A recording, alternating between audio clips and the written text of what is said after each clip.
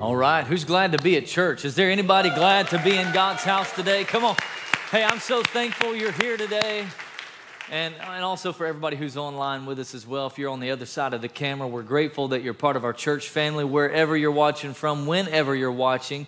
We're glad that you're with us. And so just one more time, church, can we welcome everybody who's on the other side today? Let them know it's good to see you. We're glad you're with us, glad you're part of our church.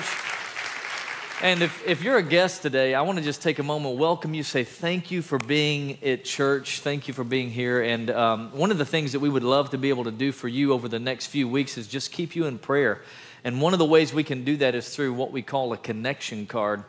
And when you came in today, you received a worship guide at the doors on your way in. Inside that worship guide's a connection card there. You can let us know how we can be praying for you. What is it in your life that maybe you're going through? And here's our promise to you. Every week we pray for, our staff gathers every Tuesday. We pray over every one of those cards by name.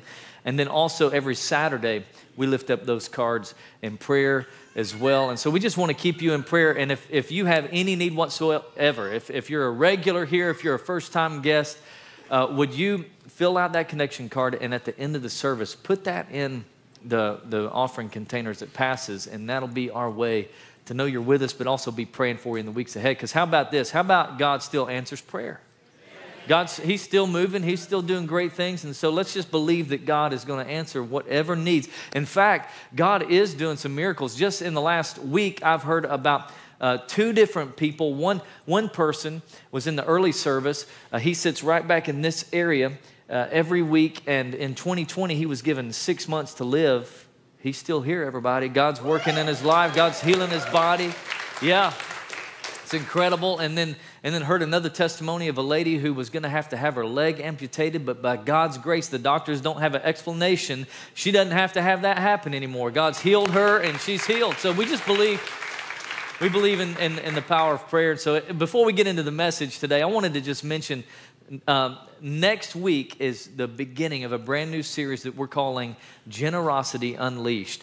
And we just want to talk about what is it that God wants us to do with the resources and the things that he's given us. How can we use it to make a difference in the world around us? It's not just for us, but it is to make a difference. And really, it's to plunder hell and to populate heaven. Come on. It's to make an eternal difference. And so we kick off that series next week, which is going to lead us up to At the Movies, which starts November 19th. Come on, one of our favorite series of the year. If you know anything about it, it's going to be an incredible time. So we just take some famous blockbusters and we kind of take the Bible and we put them together and we see what spiritual lessons we can learn. And this year, it's November 19th through the 3rd.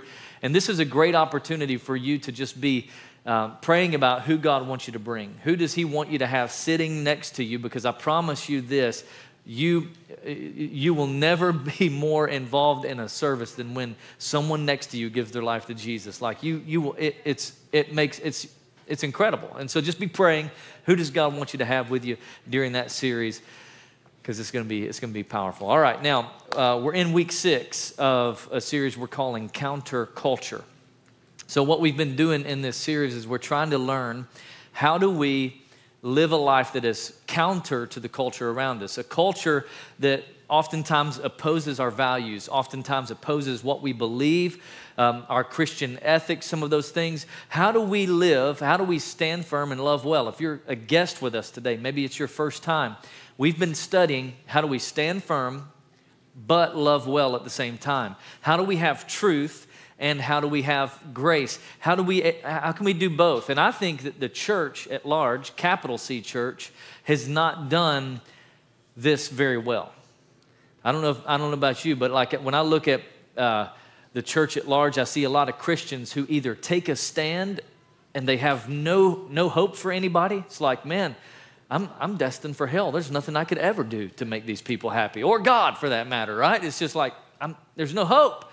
Or it's a group of people that it's this anything goes mentality. You don't have to have standards. You don't have to have principles. You don't have to have any sort of morals. Just anything goes. God's okay with all of it. And how many of you know that that's not true either, right?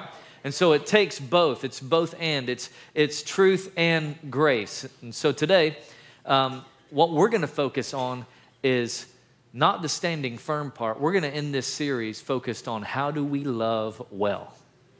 All right, that's all that we're going to be talking about today is how do we love well. And Paul said to the Galatians that the only thing that really matters in life, the only thing that counts is your faith being expressed through love. Your Christianity expressing itself through what? Love. That you would love people, right? So it doesn't matter if you're right in an argument if you didn't help people, if you pushed people away from God, right? It doesn't matter. Like God has called us to influence our culture, and we can't influence our culture if nobody likes us. Christians are a bunch of judgmental people, man. You can't do anything right. There's no hope. There's no life. No.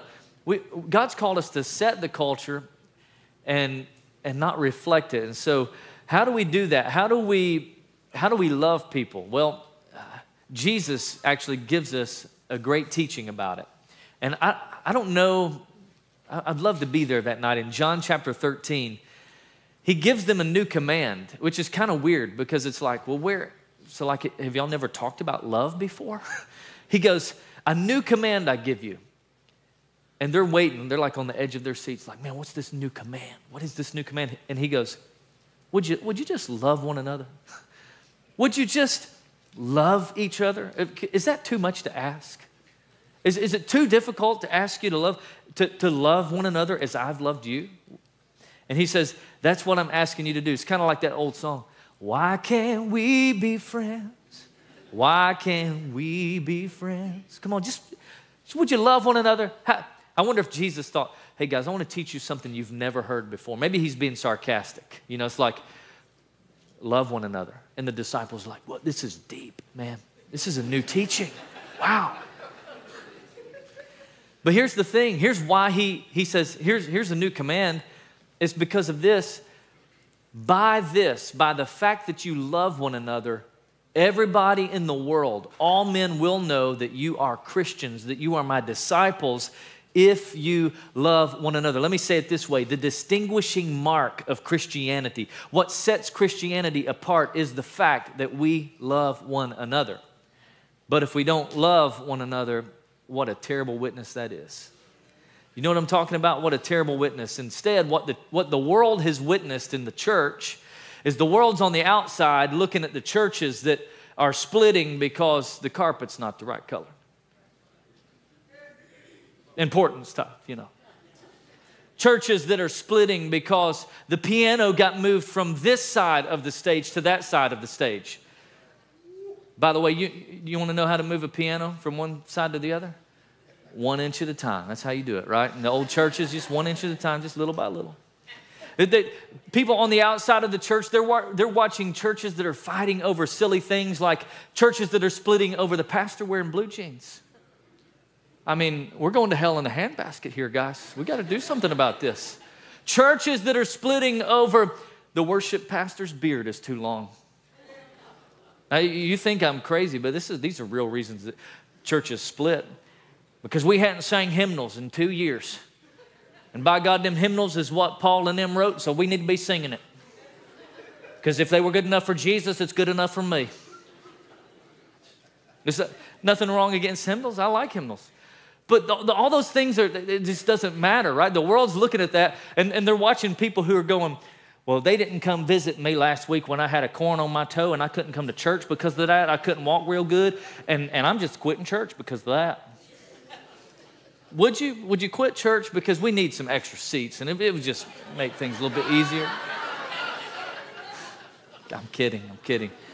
But that's why churches are splitting over silly stuff, and the world's watching it. And so I just wonder if we can't love one another inside the church, how in the world are we going to love somebody outside the church?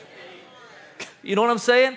So let's bring it back here. One of my favorite reasons why people quit church or they stop going to church is it's just not deep enough, preacher. It's just not deep enough. I need to be fed. Well, feed yourself. Feed yourself. If the only time you eat spiritually is on Sunday morning, you are going to be anemic, and that ain't my fault.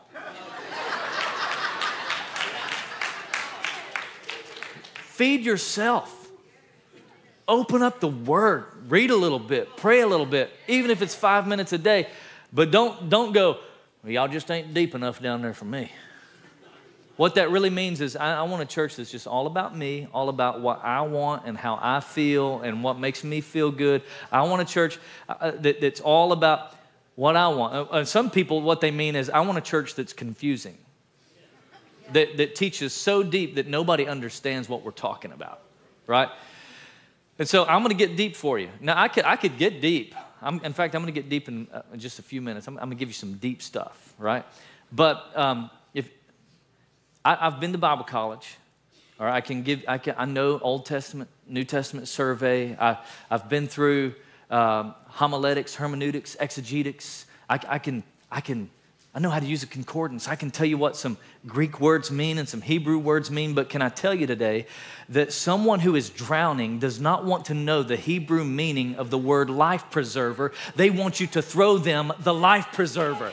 They're drowning. Get them to shore, right?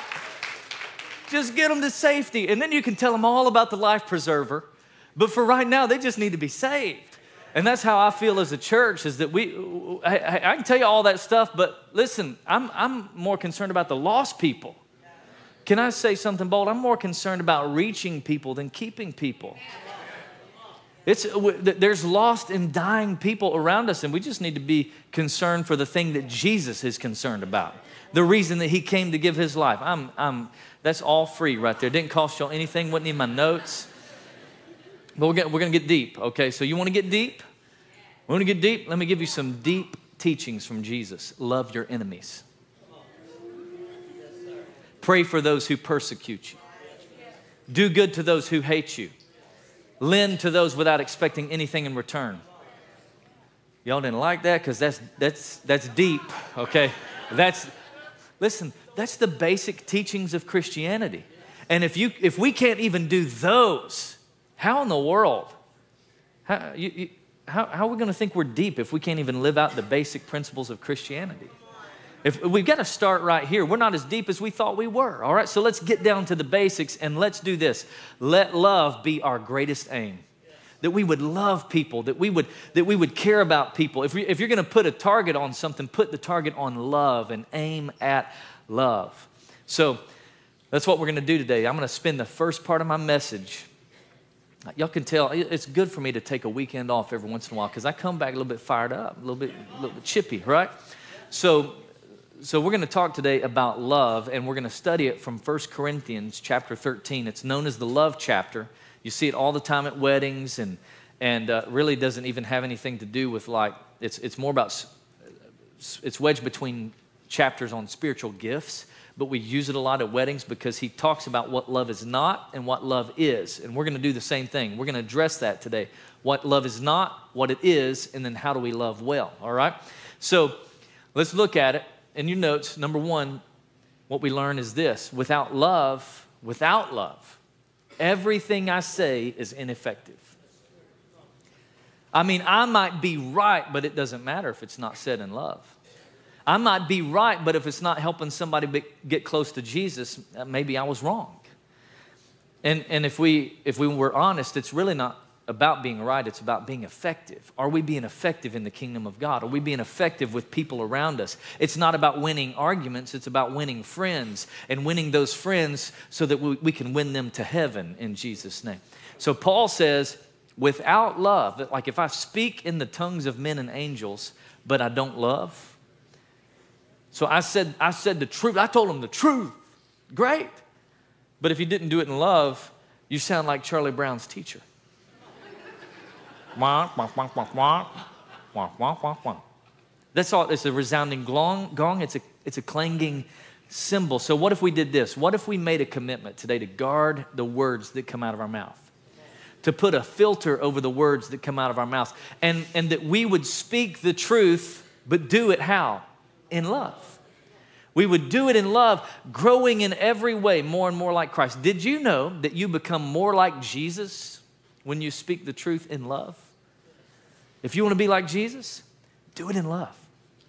Whatever you do it in love. The last part of Ephesians 4 says, don't let anything unwholesome come out of your mouths, but only what's helpful for building others up according to their needs, that it may benefit those who listen. So let's make a commitment that we're going to build people up. We're not going to tear them down. We're not going to tell them how bad they are, how lazy they are, how wrong they are. Come on, that's not going to help anybody. But here's what we can do. We can build them up. We can encourage them. We can strengthen them with our words. And we can set an example that would be an example they'd want to follow. So without love, everything I say is ineffective. It doesn't matter. And I love how God gives me opportunities sometimes to experience and learn and grow from a message before I ever give it to you. I don't know if you've ever taught before. Sometimes God will give you an opportunity to learn from something that you're teaching before you teach it to everybody else. So this past Wednesday, I was teaching at First Wednesday. We had our First Wednesdays, powerful time, and I love it, right?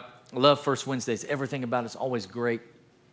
And I know sometimes pastors get put on pedestals, like, wow, he doesn't have any problems.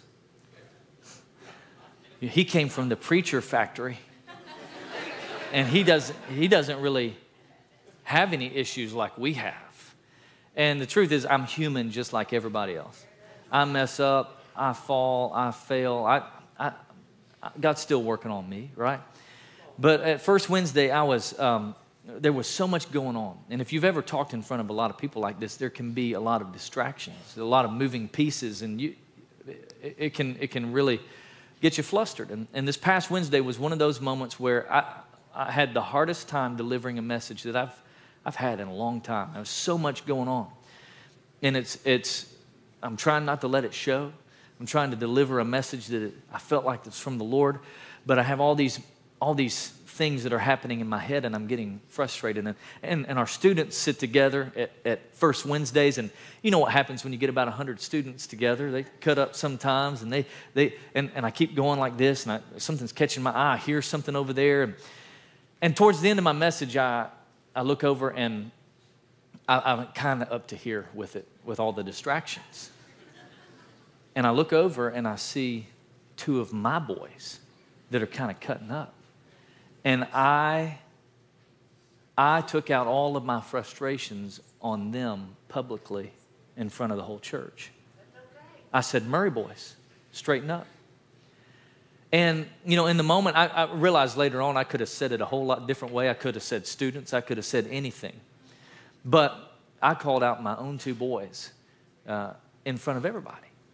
And I realized later on it was done in frustration. It wasn't done in love. And I apologized to them after the service. I said, guys, I was wrong. I am so sorry. I shouldn't have called them. How many of you know that sometimes pastors' kids have this kind of expectation on them that they got to live a certain way, and I reinforced that I'm sorry. I shouldn't have done that. I was wrong. Will you forgive me? And I stand before you today. And those of you who were at First Wednesday, maybe you thought it was just part of the message. But I'm asking you to forgive me as your pastor. Will you forgive me for just not acting in love towards my own boys in front of everybody? And if you weren't here, thank you. But if you weren't here, thank you. But if you weren't here at First Wednesday, I want you to also take that as, I want you to learn something from this. That, listen, yeah, it was my boys, and yeah, I could call them out and all that, but I don't need to make an example of them in front of everybody. I was wrong. Everything I said was ineffective after that to them. And so I want us to learn that lesson. Let's build others up and not tear them down. Amen, everybody? All right, here we go. Here's number 2. Without love, all I know is insignificant. We live in a culture today that's all about knowledge. Okay, it's all about, we have bachelor's degrees, master's degrees, doctorate degrees, and people go to school for years and years and years, and that's fine and dandy. We're gaining knowledge, but we're losing love. We're getting smarter, but our world is getting worse. Come on, somebody. Y'all know it's true. We're getting smarter, but the world is getting worse around us. And here's the thing. People don't care how much you know until they know how much you care. It's time to show some love. It's time to do it, because if I have the gift of prophecy and can fathom all mysteries and all knowledge, Paul says it's worthless, it's useless if I don't have love. Without love, Paul says all I believe is insufficient. It's insufficient. My belief in Jesus is not a good motivator if I don't love people. By God, y'all need to get your act together. I believe in Jesus. He gonna send y'all to hell for acting like that. It's not a good motivation. Guilt is never a good motivation. I'm trying to stir up something inside of people to want to love God more. And if we fall more in love with God, maybe we'll fall less in love with the world, right? So if the Bible actually says that if you don't love people, you don't love God. Now you don't get mad at me about that. I didn't say it. God said it. And John, that if anyone says, I love God and hates his brother, oh, I love Jesus, but you've got something against your brother, you a lie. No, take it up with John. You're a liar. You don't love God because you don't love his creation. He says, how can you love your brother whom you have seen when you can't love God whom you haven't seen? Whoever does not love his brother whom he has seen cannot love God whom he has not seen. So Paul says, if I have faith that can move mountains, I'm a Christian. I go to City Hope. I got the sticker on my window. But you're also telling people they're number one while you're driving down the highway? Come on, that's not love. Nothing. You gain nothing by doing that. All right, here's number 4. Without love, all I give is incomplete. And you guys are a generous church.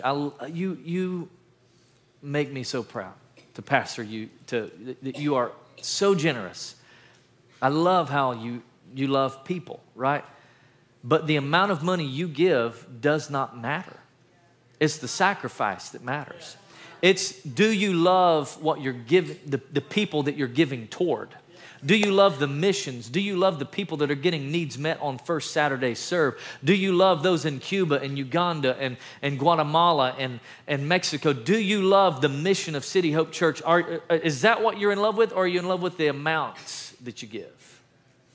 Because it's, without love, all I give is incomplete. So far this year, you have given almost $214,000 outside the walls of City Hope Church. You're making a difference. You're changing lives. It's incredible. But if we gave our entire budget away, it wouldn't matter if we didn't love people. It doesn't matter if you don't love people. It's pointless. Paul says it. He says, if I give all I possess to the poor, if I gave it all away, it's pointless. Here's the 5th one. Without love, all I accomplish is inadequate. We're in a culture that values accomplishment. Look what I did. Accolades, achievements, popularity. We're in a culture that really admires promotions and raises, and look at this new toy, this new house that I got. All of that's fine and dandy, but are you accomplishing the right things? Are you accomplishing the right things? So you got to remember there's two judgments. When Jesus comes back, there's 2 judgments. The first judgment is your eternal destination. Where are you going to go? Where are you going to spend eternity? Heaven or hell? We believe in both. We still believe the Bible is 100% accurate. And there is heaven and there is hell. And we're going to spend eternity in one. Listen, we're going to live forever in one of those 2 places. All right? Eternal life in heaven, eternal death in hell. That's the first judgment. The second judgment is what did you do while you were on earth? How did you use your gifts? What did you do with Jesus? while you were here? Was it all about you, or did you use your influence to make it all about him?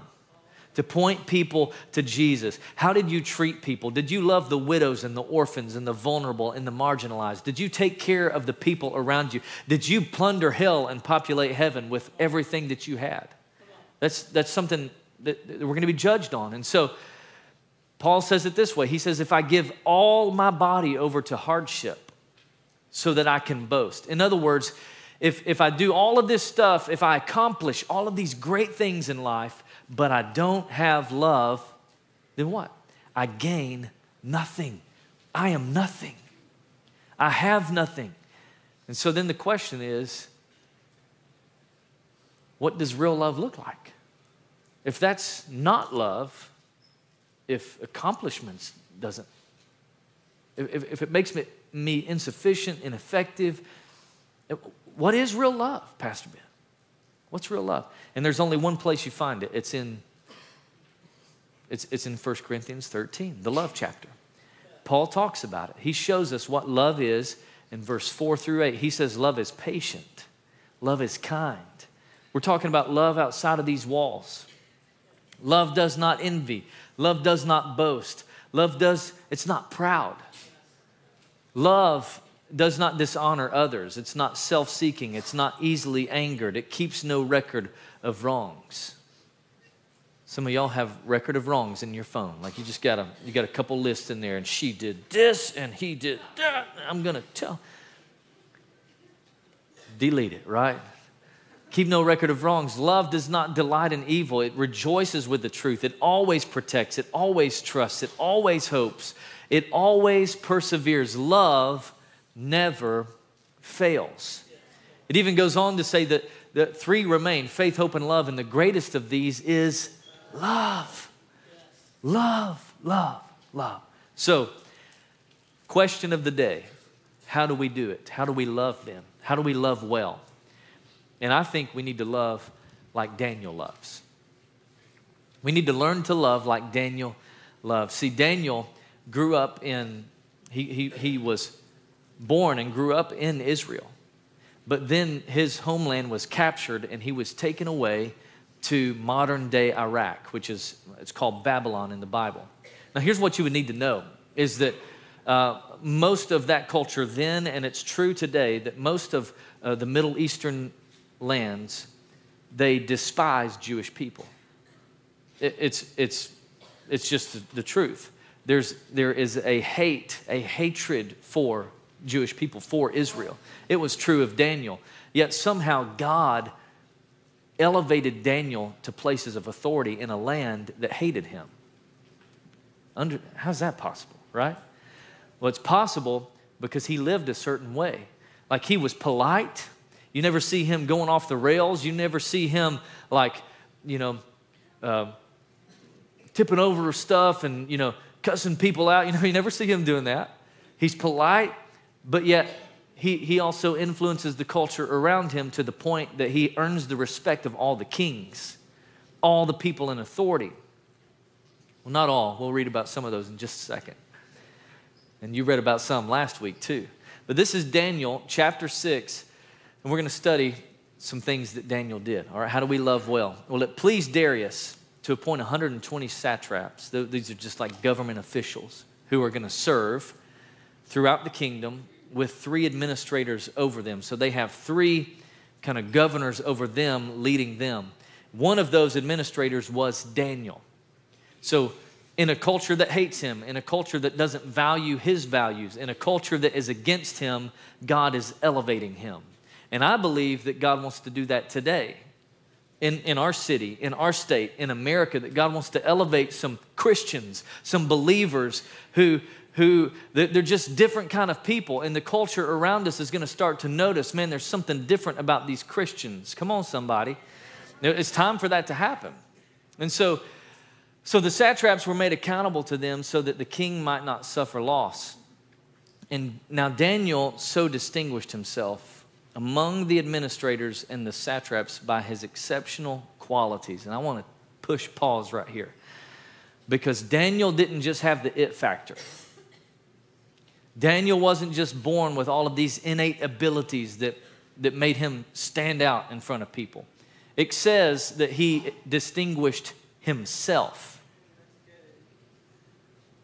Maybe he wasn't like that originally, but he knew, if I'm going to make a difference in this culture, if I'm going to be counterculture, I'm going to have to make some decisions, some difficult decisions, and live a kind of way that is attractive to the people around me. And so he made these distinguished himself by exceptional qualities. Is this making sense to you? And there's some things, and by the way, I would just say that there's some things that you can do in your life that will set you apart in your family, in your workplace, wherever you are, that people will say there's something different about them. And when they realize that you're a Christian, they'll be like, oh, tell me about this. Like, what church do you go? Tell me what's God doing in your life? How's this possible? Man, I would have never guessed. Not that we were keeping it secret, but that somehow the way we lived was just attractive to people. And they go, wow, you're not the kind of Christians that I'm used to seeing. The judgmental, mean, hateful people. I'm spending too much time here. Let me move on. So at this, the administrators and the satraps tried to find grounds for charges against Daniel. And this is where when you live a certain way, people are going to notice, and not everybody's going to like it. I don't want to pretend like it's all going to be butterflies and rainbows, because it's not. But they were looking for something in his conduct. They wanted to bring charges against Daniel, try to find something in his conduct of government affairs. But guess what? He was a person of character, and so they couldn't. It goes on to say that they could find no corruption in him because he was a person of integrity. He was trustworthy and neither corrupt nor negligent. Somebody asked me one time, man, I want to earn your trust. How can you trust me? Be trustworthy. That's how you earn somebody's trust. You want to earn someone's trust in your workplace? Be trustworthy. If they tell you something, keep it. Don't go around and be like, did you hear what happened over there? No, don't do that. Be trustworthy.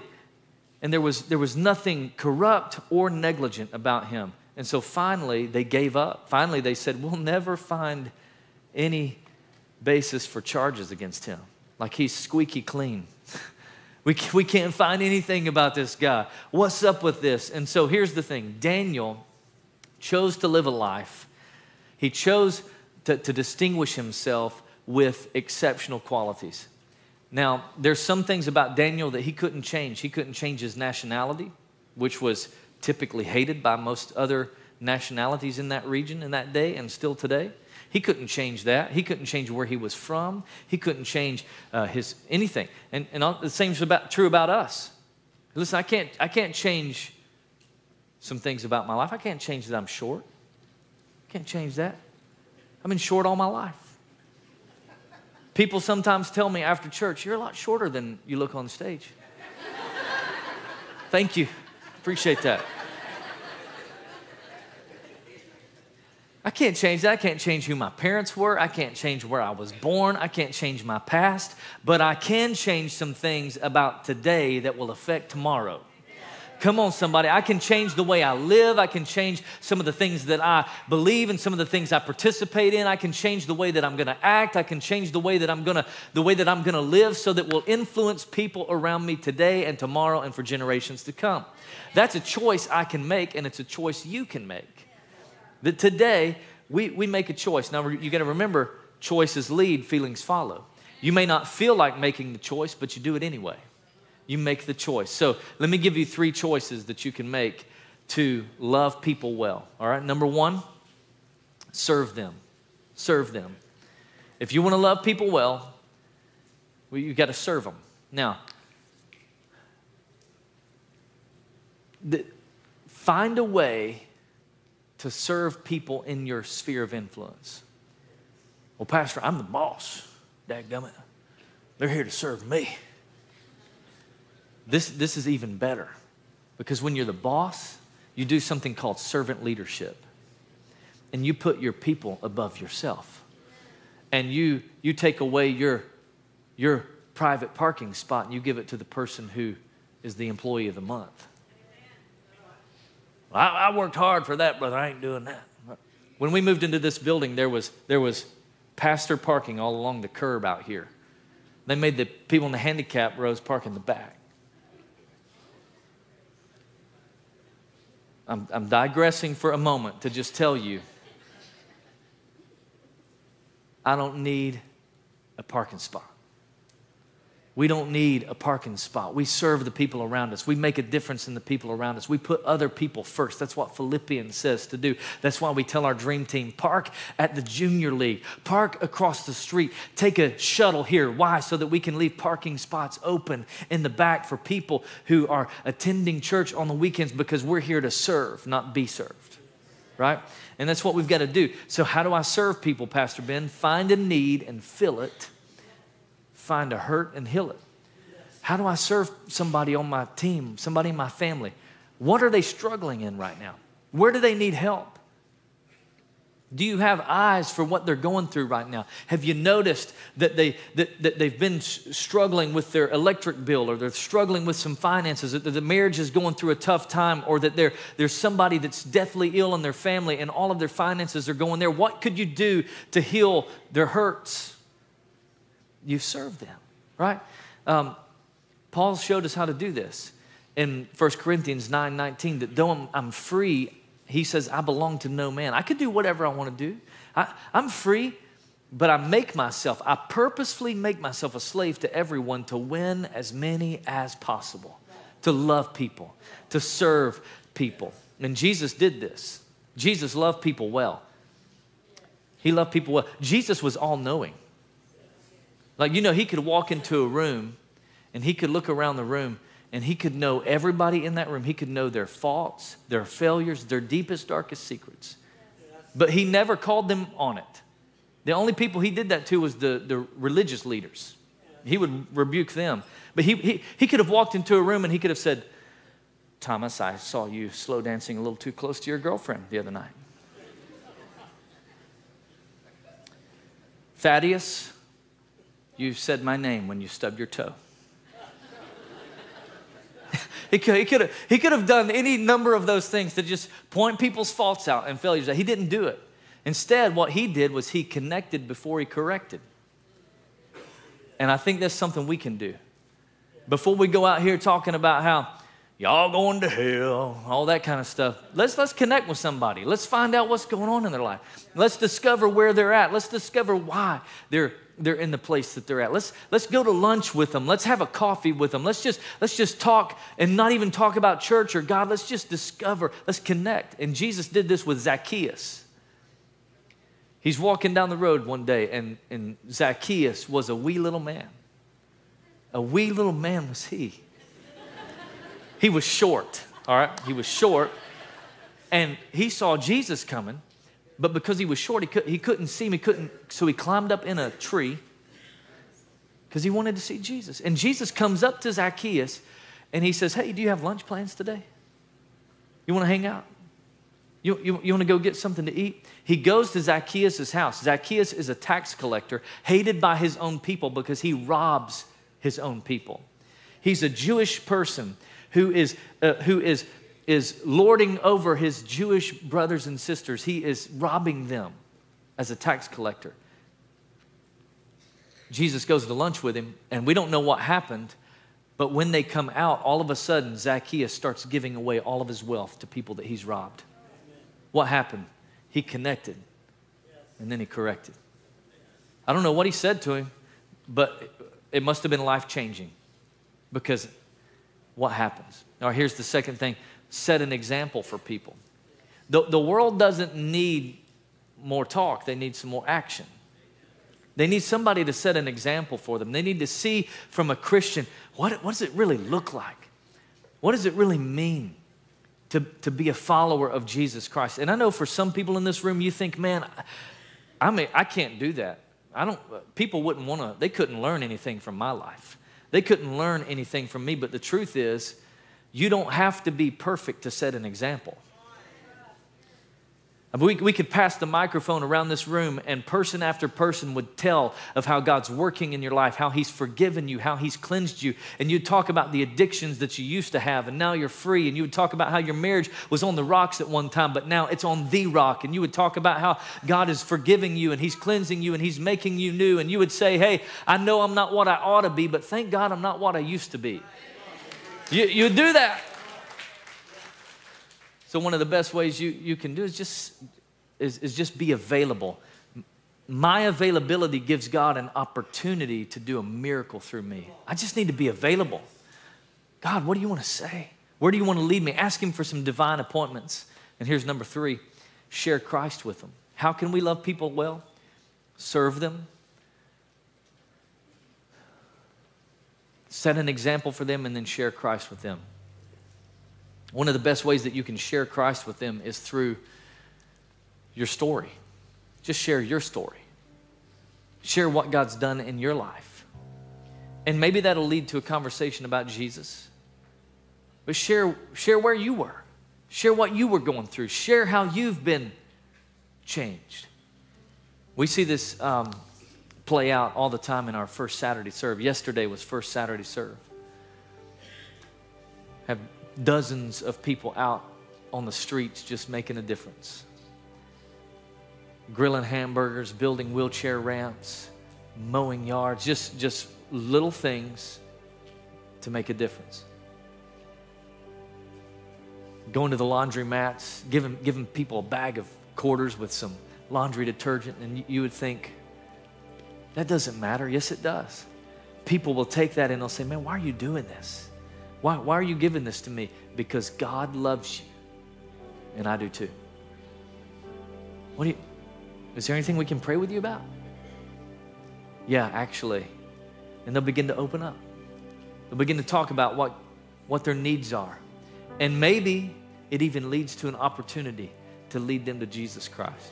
All because you served them, you set an example for them, you didn't want anything from them, you wanted something for them, and then it opens up a door to share Jesus Christ. Why are you doing this? Because God loves you. And I do too. See, we've got to get to this point where we're always prepared to give an answer. To everyone who asks, what's the reason for this hope that you have? See, for some of you, you can share Christ with somebody tomorrow at work. Somebody who's going through a difficult season and man, they say, oh, it's just so much going on in my life. And you could just say one simple phrase, I wish you had the peace that I have. And they go, well, what kind of peace do you have? Now all of a sudden you have an opportunity to tell them what God's done in your life, to tell them how He's given you peace. And you do it with gentleness and respect. You do it with love, keeping a clear conscience so that those who speak maliciously against your good behavior in Christ may be ashamed of their slander. So when it comes to loving others, let me wrap it up with this one thought. What you say isn't quite as important as how you act. How I act is way more important than the words that come out of my mouth. See, what the world needs to see is the two line up. They need to see that our actions are actually lining up with our words. How I act is way more important than what I say. Yesterday, I'm going to give you one more verse. Yesterday, I was reading in the One-Year Bible, and some of you read that with us. Some of you follow along. Yesterday was Colossians chapter 3, and kind of gives a great example of this, putting our faith into action. It says, since God chose you to be holy people that He loves, you've got to make a decision. You've got an act, and that is you've got to clothe yourselves with tender-hearted mercy. So you've got to make a decision every day to put on these garments, to put on the garment of tender-hearted mercy, to put on the garment of kindness, to put on the garment of humility, to put on the garment of gentleness, to put on the garment of patience every single day. Why? Because it wears off every single day. And you've got You've got to make allowances for each other's faults. You've got to forgive one another who offends you. Forgive somebody. Somebody today, this is the thing keeping you back. You've got to forgive somebody. Remember, the Lord forgave you. So you've got to forgive somebody else. And he goes on to say that above all, clothe yourselves. Make a decision every day. I'm going to put on this garment of love. Clothe yourself with love because it binds us all together in perfect harmony. The world will know we're Christians by our love. The world will know that we are followers of Jesus Christ by our love. The world will want what we have when we live out this love. I'm telling you, this is going to become more and more, it's increasingly important to live out a life, a priority of love every single day. Would you bow your heads with me today? Let me pray for us. Father, I pray right now for every person in this room today, every one of us, God, that we would come to a place so dependent upon you, so submitted to you, Lord, that we would be changed from the inside out. Lord, there's some people that we don't love. There's some people that we don't like. And God, we don't really get a choice in that matter. You've called us to love. You've called us to forgive. You've called us to show grace. You've called us to have truth, but also grace, to stand firm, but also love well. And Father, I'm praying that today you would let our words build people up. Let our words encourage other people. Let our words be a blessing and not a burden. Father, I'm praying that today you would give us capacity to love people well. But Lord, we also know that we can't really love well unless we receive your love. We can't love well unless we receive your love. The Bible says, with your heads bowed, church, the Bible says that the only way we can love others is if we've received Jesus' love first. We only love because Christ loved us first. And so before you can love somebody else, you've got to receive his love. And I just think that maybe in this room today, there's some people who haven't received the love of Christ. You haven't received what God has done for you. That God loved you so much, he sent his son, Jesus, to die on the cross for the forgiveness of your sins, to cleanse you, to wash you, to make you new, to give you hope, to give you a future. He died for you. He died to cleanse you of everything. But the truth is you're not really able to love other people right now because you haven't received his love. You've been trying to do it on your own. You've been trying to live life the way you want to live it. But today it's time to say yes to Jesus. It's time to give him all that you've got, to surrender complete control to him. If you're here and you don't know Jesus as your Savior, you've never said yes to him, on the count of three, I want to ask you to boldly lift up your hand. I want to lead you in a prayer today. If that's you, I'm ready to go all in. I'm ready to make Jesus Christ the Lord of my life, to receive his love today. 1, 2, 3. Come on, slip up your hand and just say, that's me. I'm ready to go all in. I see you. I see you back here. Anybody else would say, that's me. I'm ready to go all in, Ben. I'm ready to surrender complete control. I see you, top. Anybody else? I see you in the back. God bless you. I'm proud of you. Every hand that's up. All right, let's say this prayer together today. Say, Jesus, I surrender. I need you. Will you forgive me? Cleanse me.